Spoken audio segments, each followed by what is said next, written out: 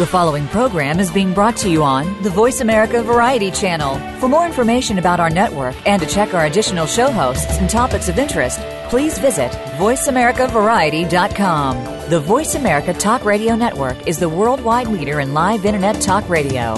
Visit voiceamerica.com. The views and ideas expressed on the following program are strictly those of the host or guests and do not necessarily reflect the views and ideas held by the Voice America Talk Radio Network, its staff, and management. Help! I need somebody. Help! Not just anybody. Help! You know I need someone. Help! Welcome to Family Caregivers Unite with Dr. Gordon Atherley. Family caregivers don't have to be alone in their experiences. You will hear from experts and other caregivers facing the same issues that you may be facing.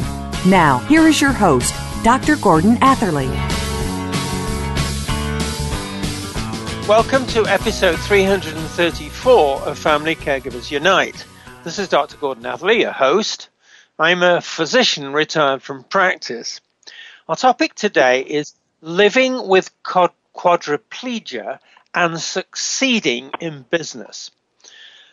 Quadriplegia, also called tetraplegia, is paralysis of the legs, the arms, and the trunk. Quadriplegia is most often caused by injuries to the spine, which damage or even sever the spinal cord. Strokes are also a cause of quadriplegia, and they're caused by blood clots or bleeding in the brain. Quadriplegia results in partial or total loss of control of movements and feelings in the legs, arms, and the trunk. And quadriplegia results in effects that become even more serious when the injuries are high up in the neck. For example, an injury high up in the neck may cause loss of the ability to breathe. There's something else called paraplegia, which is paralysis which affects only the lower half of the body and not the arms, and so is less disabling than quadriplegia. All of which is why our topic, living with quadriplegia and succeeding in business, is so inspiring. To discuss it, our guest is Dan Thompson. Dan's life altered in 1980 following a car accident which left him with quadriplegia. He founded the London and District Sports Association, played wheelchair rugby, and coached the Ontario wheelchair rugby team, Canadian Championship winner. He became Disabilities Initiative job broker for the Ontario government. He co-founded Colvox Co., which was a developer of voice recognition software for disabled workers. In 1996, he became a registered rehabilitation professional. In 2006, a registered vocational professional. In 2008, he graduated as a life care planner with highest honors from Capital University's Law School's certification program. With his own company, DG Rehabilitation Technologies Limited, operating across North America, he develops life care plans, vocational reports, case management services, rehabilitation plans, and housing for individuals with burns, amputations, brain injuries, spinal cord and other orthopedic injuries, and congenital disabilities. Dan, welcome to the show. Well, thanks for having me. And as you recall, Gord, this is the third time I've been on the show, so I'm honored to be called back. I guess the last couple episodes couldn't have been too bad then. Oh, very good. And also, it means you're getting famous. Yeah, there you go. Now, I want you to tell us, by way of answering the very first question, tell us more about your experiences of family caregiving. Dan? Well, I guess it's since my injury in 1980, it's affected me both personally and I guess professionally since that time. To be quite honest, prior to that, I was able-bodied, doing my own thing, and having the thought of even having somebody get me up and dressed and do all the things that I would normally take for granted just was not in my thought process. But I would say that once I was immersed in it, I've had a profound experience both in making recommendations and life care plans for other individuals with spinal cord injuries to, building a better mousetrap myself and looking at different ways of teaching family members to provide care without hopefully losing their identity as to who they are, right? Right.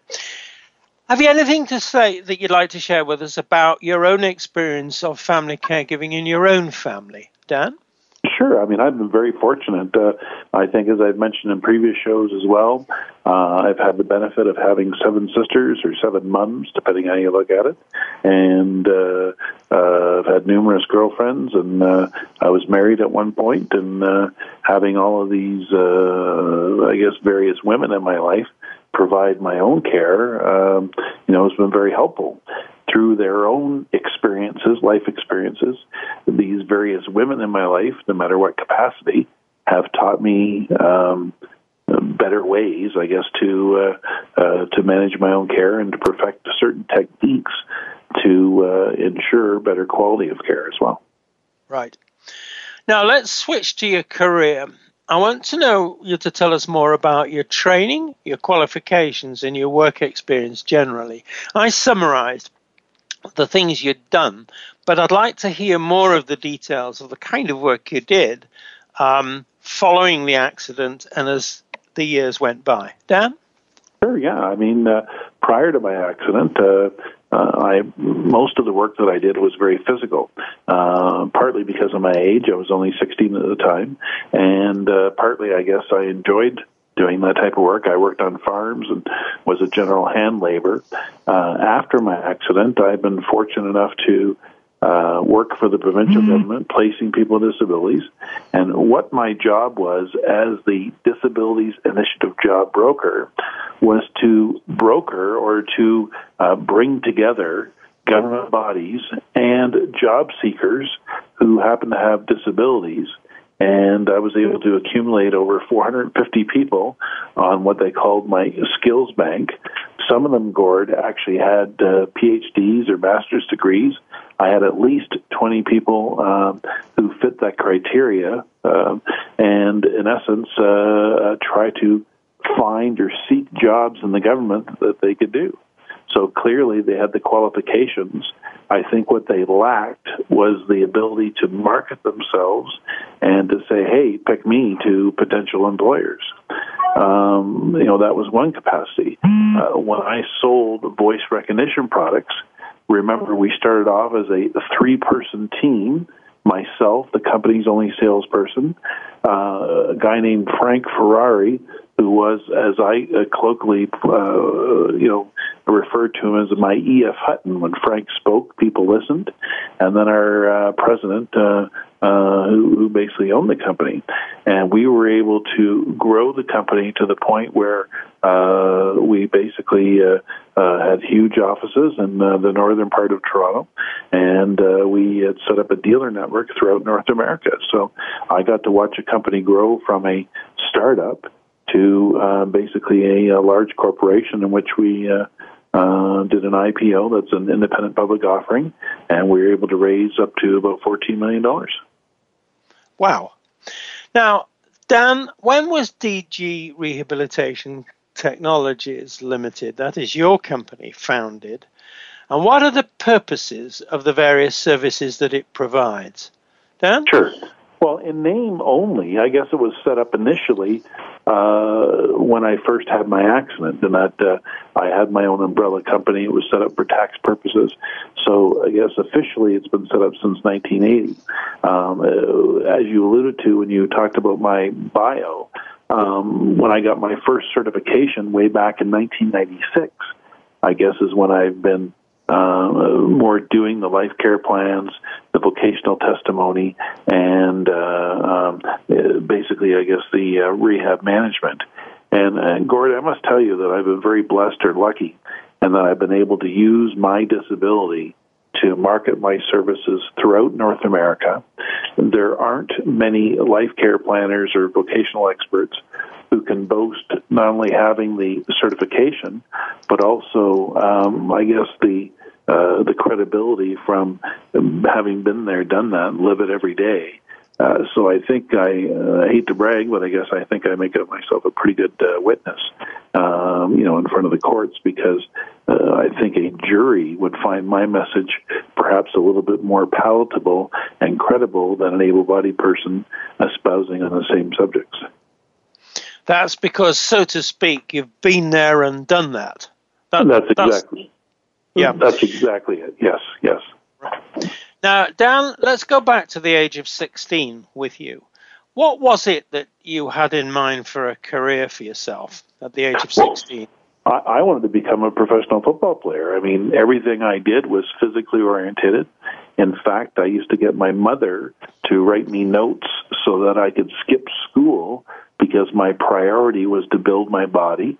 I was a workout demon, or as they say, a workout rat, and I basically slept at the gym, did everything I could to build my muscles, and even the jobs that I took on was very physically orientated. I worked on farms so I could be exposed to things like lifting hay and all that, so that I could build my muscles and aspire to do the things I wanted to do. To me, it's ironic. I make my living now reading and writing, and yet that was the farthest thing from my mind way back at the TV. Yes. Did it, at the age of 16, ever entered your mind that you might be running a North America-wide business when you were years ahead from the age of 16? Did you ever think about that? Oh, not at all. I mean, I guess my gregarious or outgoing personality, I guess, naturally lent itself into going to that area eventually. But at least from a business perspective, it was the farthest thing from my mind, yeah. So you were able to change your ambition and fulfill it. That is, the new ambition was getting into business, which you've been successful in doing. You trained yourself all the way through, and you got put aside the idea of you being a footballer and that professional footballer and things of that nature. So that's a massive change, but it's been a change that's brought you success and benefits.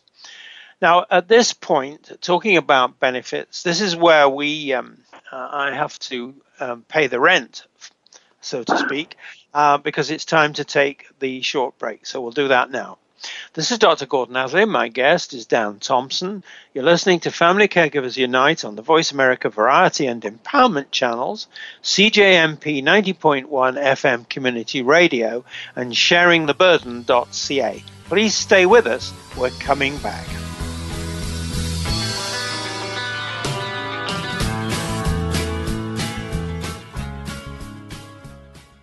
Stimulating talk gets those synapses in the brain firing really fast. All the time. The #1 internet talk station where your opinion counts. VoiceAmerica.com. Ooh, Johnny John. Are you happy with just accepting and passing along what the media, politicians, and government are feeding you? Or are you positively sick of it? It's time to get the real facts and form your own decisions. It's time to awaken the sleeper within you. Each week, host Dr. Nick Castellano will uncover various viewpoints and topics designed to inform and present the truth. Today's masses are manipulated by media coverage, and we will not become sheeple. Tune in to Awaken the Sleeper, Thursdays at 1 p.m. Pacific Time, 4 p.m. Eastern on the Voice America Variety Channel. Want to help make our world a better place, but not sure where to start? Tune into Better Worldians Radio with the creators of the social game on Facebook called A Better World.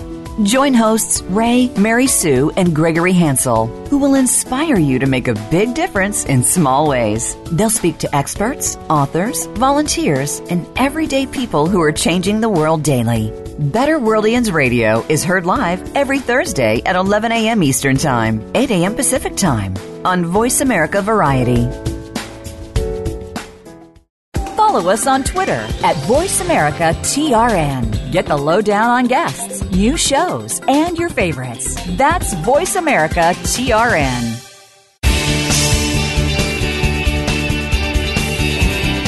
You are listening to Family Caregivers Unite with Dr. Gordon Atherley. If you have any questions or comments about our program, please address them by email to docg@familycaregiversunite.org. Now, back to Family Caregivers Unite.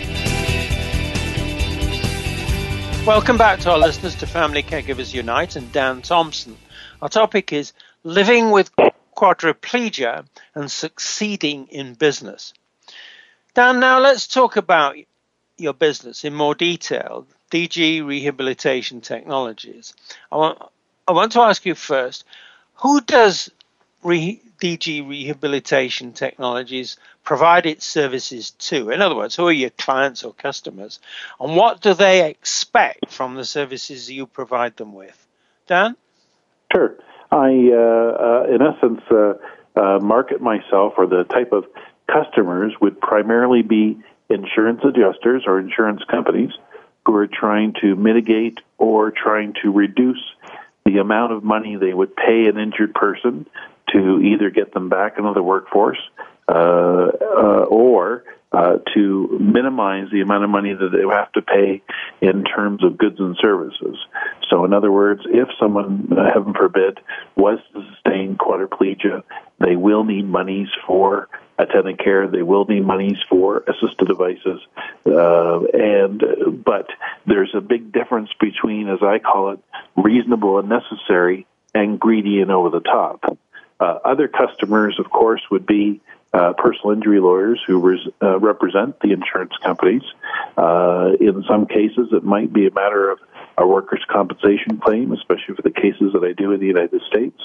It may be a doctor that I'm representing in a medical malpractice case. So those would be the type of clients that would retain me. And as far as managing their expectations, what my job is to do is a fact-finding mission, try to determine what those injuries are from that individual, what type of skill set they hold, at least in terms of how it pertains to getting them back in the workforce, and then, of course, then doing an analysis or a determination as to what they're going to need to get them back into the workforce, hopefully back into their pre-existing job, or what they're going to need in terms of goods and services. In the course of providing these services, particularly when you're dealing with lawyers, does that mean that you go to court as a witness? Yes, for sure. 9 times out of 10, these cases would settle. So the risk, if you will, for example, plaintiff lawyers would pay out perhaps $250,000 or $500,000 in disbursements to pay for their engineering experts to determine if that corner met, the appropriate code. They would pay a damages expert such as myself to do mock-ups as to what their client is going to need in terms of goods and services and all that. By the time they pay out these experts, do their due diligence and do their studies, as I mentioned, they could be forking out as much as $500,000. So what they try to do is settle either through mediation and or through negotiation, but they would still use the information that we put forward as life care planners or as vocational experts to set a benchmark as to what is reasonable in terms of what that client's going to need. So they basically would use us as a tool in their negotiating process, and I would just be one cog in the wheel, if you will. Right. Now, what are the types of injuries and health conditions for which DG, your company, provides services, and how and why are these services provided in relation to the particular types of injuries and health conditions? Dan? Sure. Well, I mean, the injuries could be as varied. For example, I did a case in the United States, and as I mentioned to you, 80% of my practice, or most of my practice, is on the defense side. In other words, I'm representing the insurance company to try to keep the purse strings tight or only give what is reasonable and necessary.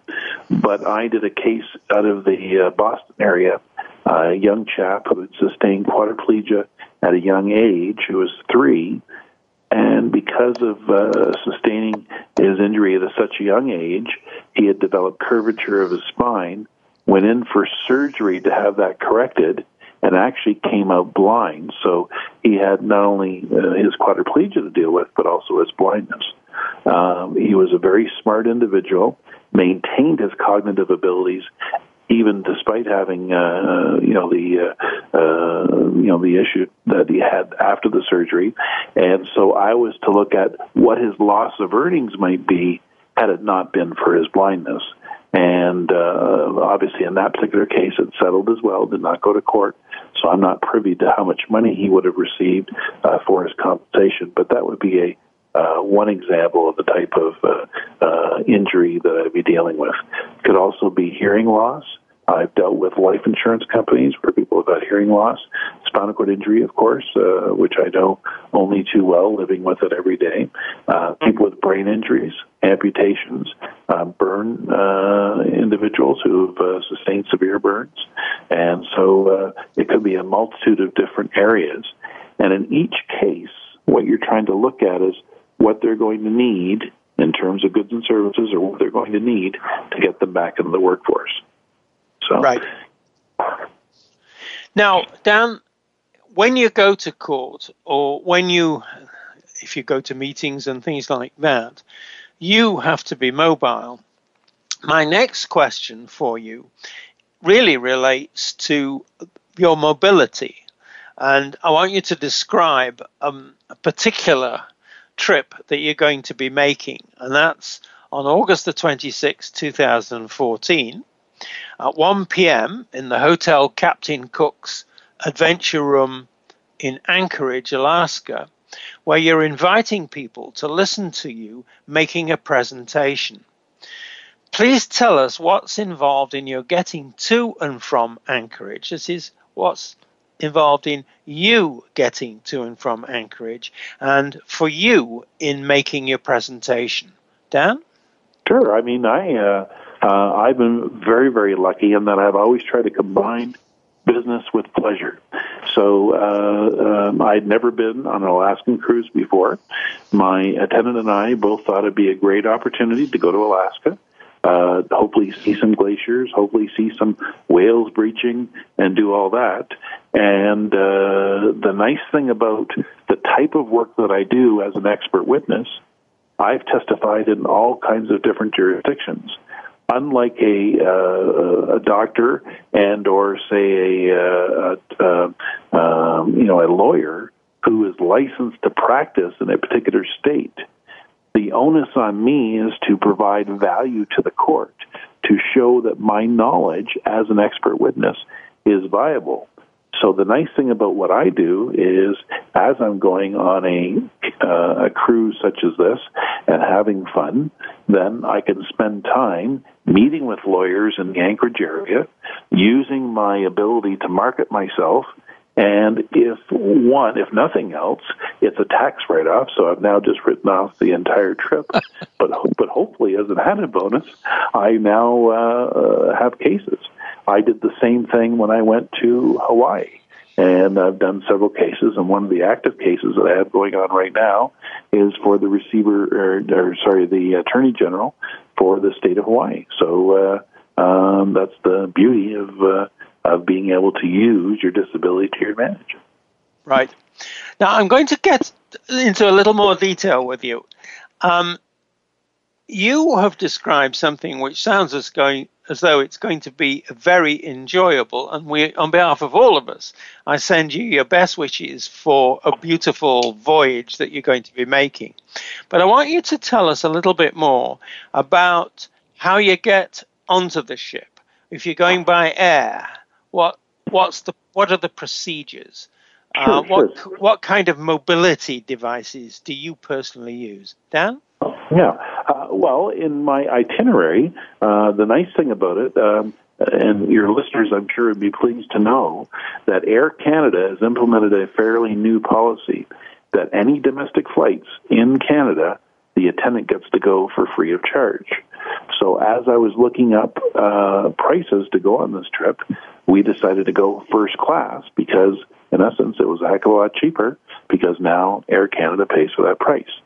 So what I would do is I would use my wheelchair-accessible truck to get me from my house in Huntsville, Ontario, to drive down to Pearson International Airport.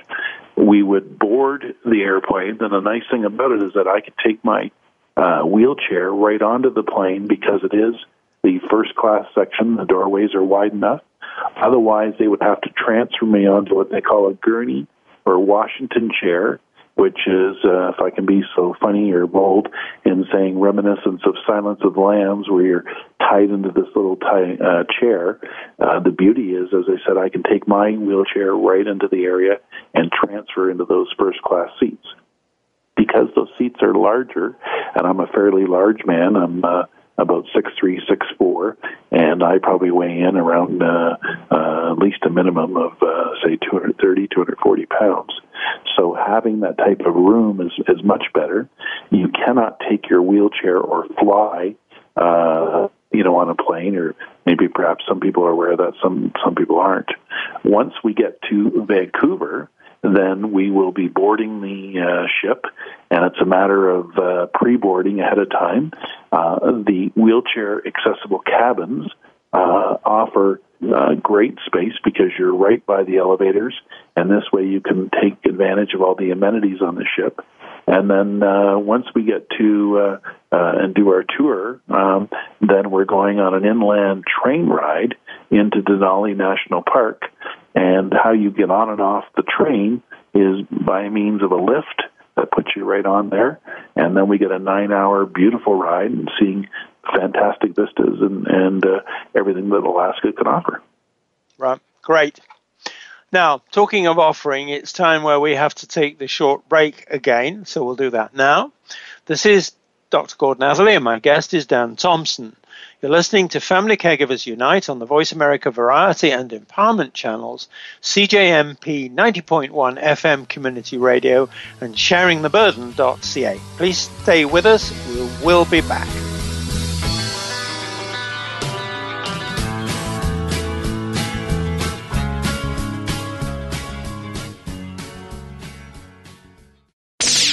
The Internet's #1 talk station. #1 talk station. VoiceAmerica.com.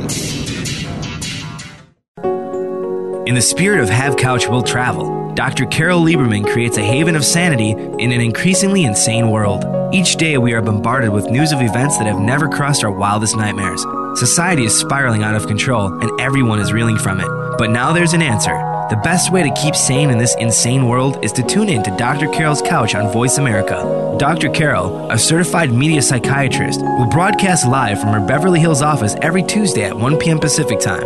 Call or log in and get help with whatever is sending you reeling, whenever you need a soothing voice to calm and advise you. That's Dr. Carol's Couch every Tuesday at 1 p.m. Pacific Time here on America's Voice, VoiceAmerica.com. Think of the world 50 years ago. Now think of this same world and how it'll be 50 years from now. Did you know that if the world's population continues to grow at its current rate, our children and grandchildren will only have 25% of the resources per capita that our parents and grandparents had? We must preserve the foundation of a quality standard of living. That foundation starts with Go Green Radio. Join your host, Jill Buck, for Go Green Radio every Friday at noon Eastern, 9 a.m. Pacific on Voice America. We're making it easier to listen to the Voice America Talk Radio Network live wherever you go on iPhone, BlackBerry, or Android. Download it from the Apple iTunes App Store, BlackBerry App World, or Android Market.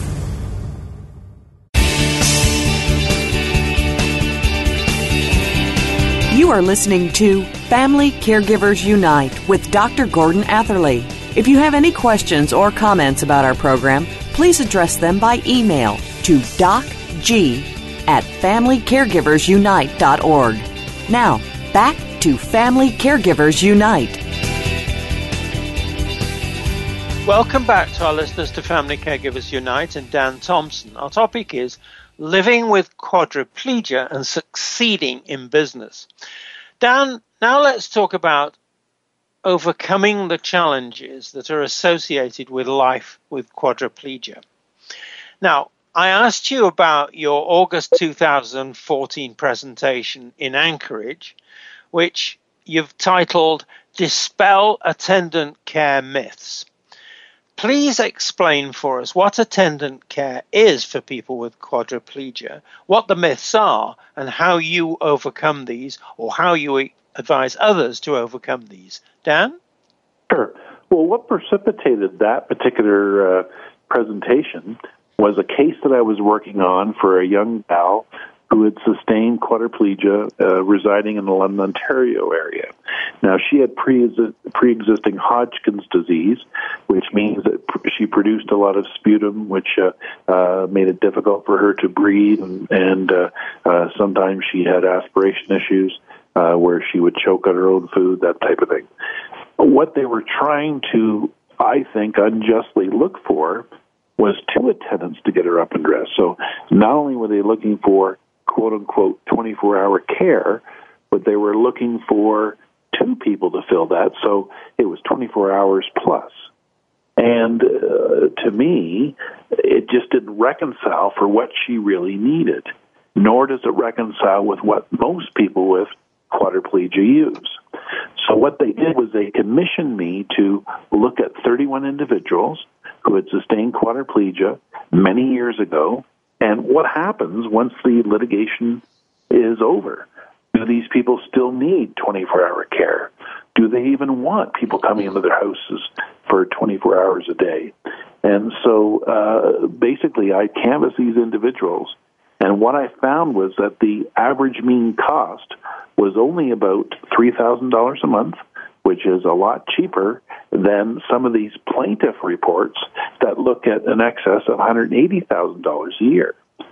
So if you want an explanation, I guess, as to what is reasonable and necessary and dispelling those attendant care myths, I don't think people with quadriplegia necessarily need or want that level of care.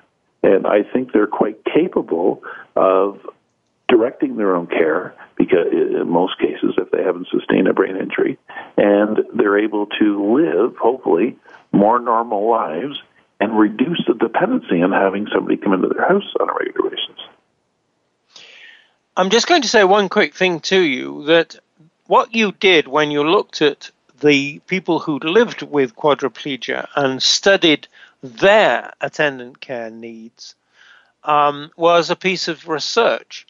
And one of these days, I'm going to get back to you and talk to you about getting that research published in some way, perhaps in another episode of this show, because I think what you've just said is very important for people who face a life where it looks as though they're going to be dependent. And you're saying, no, it doesn't have to be as altogether independent as people would say. So, but we'll come back to that at a later date. Now, my next question for you, Dan, is this. Please tell us about the ways you personally overcome the most challenging of the physical challenges that you encounter in not only living with quadriplegia, but also in running a successful business. Dan? Well, when I first had my accident, the medical model puts the fear of God in you that if you don't do X, Y, and Z, numerous complications come into play. I have to admit that I was very fearful that I wouldn't be able to spend time on my own. So they created, at least temporarily, in my mind, a dependency that I couldn't be left on my own. And so, to be quite honest, I got into a relationship with a woman that may or may not have been the healthiest based on that fear implemented by the medical model. Well, I'm telling you, Gord, thank God that we didn't get along and that she left. And, that first night I spent on my own, and I woke up in the morning and I didn't have, a terminal pressure sore. I wasn't, choking on my own sputum, and I was able to live on my own, was the catalyst that allowed me to then go forward and do a lot more things on my own. So that type of success bred more success. And so how I try to overcome challenges is to problem solve. if I have to make a phone call, such as today's conversation, here I am in a hotel room in Salt Lake City, Utah, talking to you using my technology available to me, which is my cellular telephone, and able to articulate the message to your listeners. That's a physical challenge that's overcome by using a speakerphone on a good quality phone to allow me to articulate the message, as I mentioned. Yeah. Now, I'm going to ask you the same question, the ways you overcome the most challenging of the challenges, but this time I'm going to ask you about the psychological challenges that you encounter, not only living with quadriplegia, but also in actually running your successful business. Psychological challenges, Dan. How do you overcome them? Yeah, there are lots of fears. Running your own business, there's no guaranteed paycheck. There is a potential fear that you're only as good as your last sale, if you will, or in my particular case, you're only as good as the last case you did for lawyers. You're constantly marketing yourself to other people. In fact, about 10 minutes before I've done the show, I've been trying to sell my services to a lawyer out of the Seattle area. And, as I'm sure you can appreciate, some people are tougher sales than others. And I've had to give her all kinds of references. I've had to give her sample case reports to show her what is there. In this particular case, it's a woman with quadriplegia. And so there are multiple defendants, so which means multiple lawyers involved. And so it's not just her decision, but the decision, I guess, of the committee or of the group that are going to decide whether they will retain me as their expert witness or as their life care planner and voc expert. So there's always that fear or challenge that you may not be able to continue to get cases or to continue to get work. That would be part of the psychological thing. And the other thing is, do you have the confidence? Can I promote myself to these particular lawyers? Can I go to a Defense Research Institute show or the American Trial Lawyers, which would be the plaintiff bar, and advocate that I'm really the guy that they should be hiring to do that? So, there are a lot of things. Plus, will my health give out at some point? You have those constant fears in the background as well. But to me, Gord, I guess the biggest thing is the fear of not trying. In other words, I would kick my own ass if I didn't at least try to do these things, as opposed to having that fear paralyze me, for lack of a better word, and prevent me from at least trying to do those things. Would you go so far as to say overcoming your fear is part of that independence, that lack of dependence that you're seeking in everything you do, so that in this way you're depending on yourself to win the business, and you're depending on yourself to get to where you need to go. You're depending on yourself to provide the skills that the people you are hoping to work with, or you do work with, are needing from you. Do you agree with that analysis I've just given to you? For sure, yes, wholeheartedly. Now, therefore, let me ask you this. Two people who are living with disabilities that are serious, they're not trivial, Dan. You're saying to them, I believe, that independence is fundamentally important. That's why over-reliance on attendant care, you're saying, is something to be avoided. That's why you say it's you personally that are going after the business. And so to speak, if you don't get the business, you'll blame yourself, not anybody else, and not the quadriplegia. Is that right, too? Oh, for sure, yes. The buck stops here, Gord. And thank God I've got some pretty large shoulders to bear the burden. So, yeah. Reason I'm stressing this so much is that people who do face these difficulties sometimes, often feel alone, and sometimes their families. And I'm not being critical when I say this, may not themselves quite accept the value and the importance of this dependence because they're caring. That is to say, the caring might get in the way of encouraging dependence. And I'm not being in any way critical. I just want to repeat that in saying that. So that sense of independence then is crucial to the kind of recovery. It's not a cure, but it's a recovery from things like quadriplegia. Would you agree with that?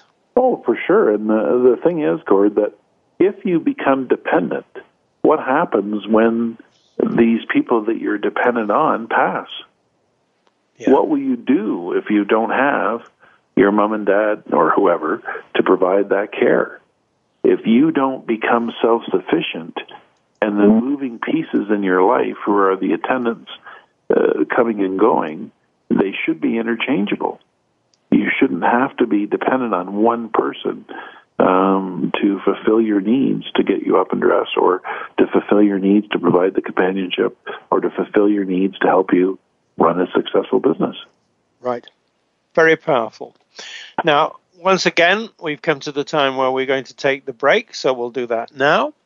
This is Dr. Gordon Atherley. My guest is Dan Thompson. You're listening to Family Caregivers Unite on the Voice America Variety and Empowerment channels, CJMP 90.1 FM Community Radio, and sharingtheburden.ca. Please stay with us. We're coming back.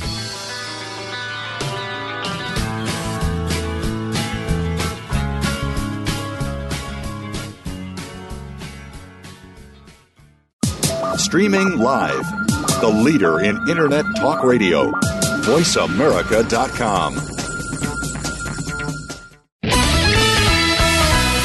There are over 140 million products manufactured worldwide. It is impossible to know the ingredients in these products, especially those made overseas. Stan Salat Jr., President and CEO of the HSF Mark and the Counterfeit Mark Alliance, is the host of People to People, working together for your safety. Stan believes in our right to know the type and amount of hazardous materials in consumer products and whether they are counterfeit. Find out how you can protect yourself every Tuesday at 2 p.m. Pacific Time, 5 p.m. Eastern on Voice America Variety.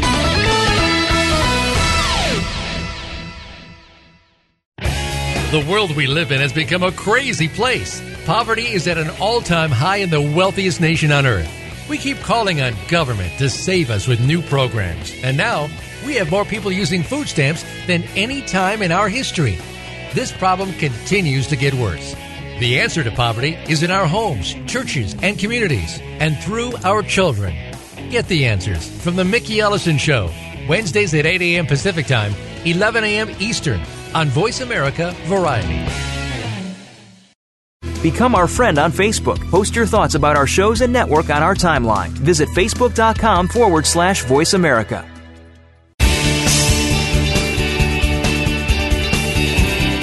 You are listening to Family Caregivers Unite with Dr. Gordon Atherley.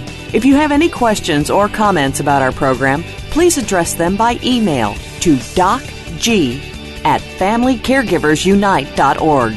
Now, back to Family Caregivers Unite. Welcome back to our listeners to Family Caregivers Unite and Dan Thompson. Our topic is living with quadriplegia and succeeding in business. Dan, now let's talk about the things you would like to do and see done to provide more help to people living with quadriplegia so they can live fulfilling, successful, and independent lives. Dan, first question, what more would you like to do to provide the kind of help you think is necessary? Dan? Well, there's a model in place from the provincial government in Ontario called direct funding, where they give monies directly to individuals who have the cognitive ability to manage their own care. And from that, it's up to them to become employers, to recruit, hire, maintain, fire, and do all the things necessary to hire people to get them up and dressed and make things happen. As an adjunct to that, or as a supplement to that, I would like to, at one point, set up a fund to promote entrepreneurship, to take applications to find out what people with disabilities are showing the initiative to make themselves more independent, to make themselves more autonomous, where they can run their own business. But perhaps one of the things they may be lacking is, the initial seed money or whatever the case may be. And so by setting up this bursary or fund, if you will, I think I hopefully would be creating more Dan Thompsons or more people who share a similar mind and a similar need to want to become more entrepreneurial. Would you say that should come from government, or should it be a charity, or how else should the money be raised, Dan? Well, I would say government. As I said, I think that program that we talked about, direct funding, should be expanded upon. I know they've got a waiting list that some people may have to wait years to get on it. And the only alternative, if they don't have a job or if they don't have the means in which to pay for their attendant care, is to go on outreach programs such as through the March of Dimes. And this way, the attendant care's dictated who they get, as opposed to them having a choice as to who comes into their home to get them up and dressed. Right. Now, next question, similar but different. What more would you like to see done, and by whom, to provide more help to people living with quadriplegia so that they can live fulfilling, successful, and independent lives? Now, I know you've been talking about the direct funding. What else would you like to see done as well as that on top of that? Sorry, I've always said that knowledge is power. And so I think the more information that can be given to people with disabilities to make their own choices to become entrepreneurs, then this way they can decide how to take their passions, their interests, and perhaps turn it into a business.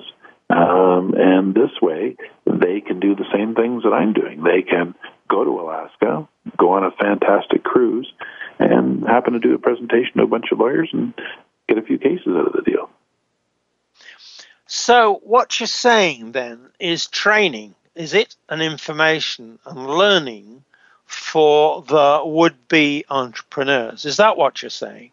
For sure, for sure. Knowledge is power, and the more they know, then hopefully they can make quote-unquote informed choices. Would you be the kind of person, or would you be a person to whom they could turn in some way for the training to be an entrepreneur who has success but lives with quadriplegia? Are you the right man, person, individual to do that? I would say myself or somebody like me who is, as you put it, they've done that, and then this way hopefully the message can be imparted to them, and then it's up to them, I guess, to decide as to where they go from there.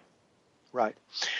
There are obvious benefits of this to the people, the people who are living with the quadriplegia or whatever it is, the brain injury, whatever it is. Who else benefits if this kind of thing that you're talking about develops, the direct funding gets more generous, the training is provided? Who else benefits from all of that? Well, society benefits, because then you have an economic base in which the shop owner has a bona fide clientele to which they can try to draw your purchasing power. Their family benefits because the individual now is a more well-rounded individual and can not only provide financially because they will have a revenue stream, but they would also have better self-esteem, so they would have a quote-unquote healthier relationship with their spouses or with their children because they feel good about themselves. And part of the reason that the government is supporting direct funding is that it's a more economic model. You cut out the middleman altogether by, instead of having an agency such as March of Dimes or other facilities provide that type of care, the money is given directly to the individual, and you don't have to pay then a third party to police or monitor what they're doing. The individual themselves has reporting strategies in place where they have to account for every penny and every dime. they've got to manage the money, is what you're saying. Yes, for sure. That's right, yes. isn't it? Yeah. Now, looking at it that way, there's also the question of, if you're running a profitable business, you pay taxes, don't you? Yes, yes. And paying taxes is very different from being dependent, and I'm not, again, being unkind, on government or other funding to support the things that you need. If you're able to run a business as you're doing, and I'm not going to ask you whether you pay taxes or not, but I'm just going to presume it, because I'm sure you do, then what you're doing is contributing to society. So there's a net gain going on over Dan Thompson and what he's doing. That's right, isn't it? For sure, yes. Right. Now, my very last question goes back to a question I was asking you before. What is your message for family caregivers with family members living with quadriplegia? What do you have to say to the family caregivers? I would say try to promote that independence, try to promote knowledge so that they can make informed decisions. And this way, then they hopefully can reach the potential that they're looking for. They can then decide that, I really like going to Anchorage, Alaska, and I like traveling, and heck, why can't I combine business and pleasure and do the things that I want to do? Why am I allowing my disability to stop me from doing those things? And so, therefore, this is something, are you saying, that family caregivers, and again, I mean this gently, need to understand that that sense of adventure, that sense of fulfilling yourself, is something that needs encouraging by the family caregivers in the family member. Is that right? For sure. Yeah. Okay, now, I want to ask you something else, too, about family caregivers and their responsibilities. Do you think that family caregivers themselves are getting enough support in society for caring for family members, getting enough training, getting enough information, and just getting the help that they need, not only to look after their family member, but to look after themselves? What do you say about that? I would say that there needs to be more in place for them. I think, again, whether it be the individual themselves who sustain quadriplegia or their family, I think the same rules apply. Knowledge is power. And this way, the more information they have, then they can make informed decisions as to whether they want to continue to provide care for their father or to continue to provide care, to their husband. And I think there should be a healthy distance between caregiving and the role that they play in that person's lives in terms of, where they are in the family chain. Right. Very clear. Dan, we've come to the end of this great episode. Thank you for sharing with us your insights, your experience, and your advice, and your strong message about independence. So, all success to you in your work, and all success to everyone who follows you in your work by following your example or attempting to do something similar. Congratulations on what you've achieved. Keep up the good work. Now, I want to say thank you to our listeners. We'd like to hear your comments on this episode. And from our listeners, I'd like to hear about ideas for topics, or if you're interested in being a guest on the show. Our next episode will be a lawyer describes his mistakes with his fetal alcohol spectrum disorder clients. Please join us, same time, same spot on the internet. Talk to you then.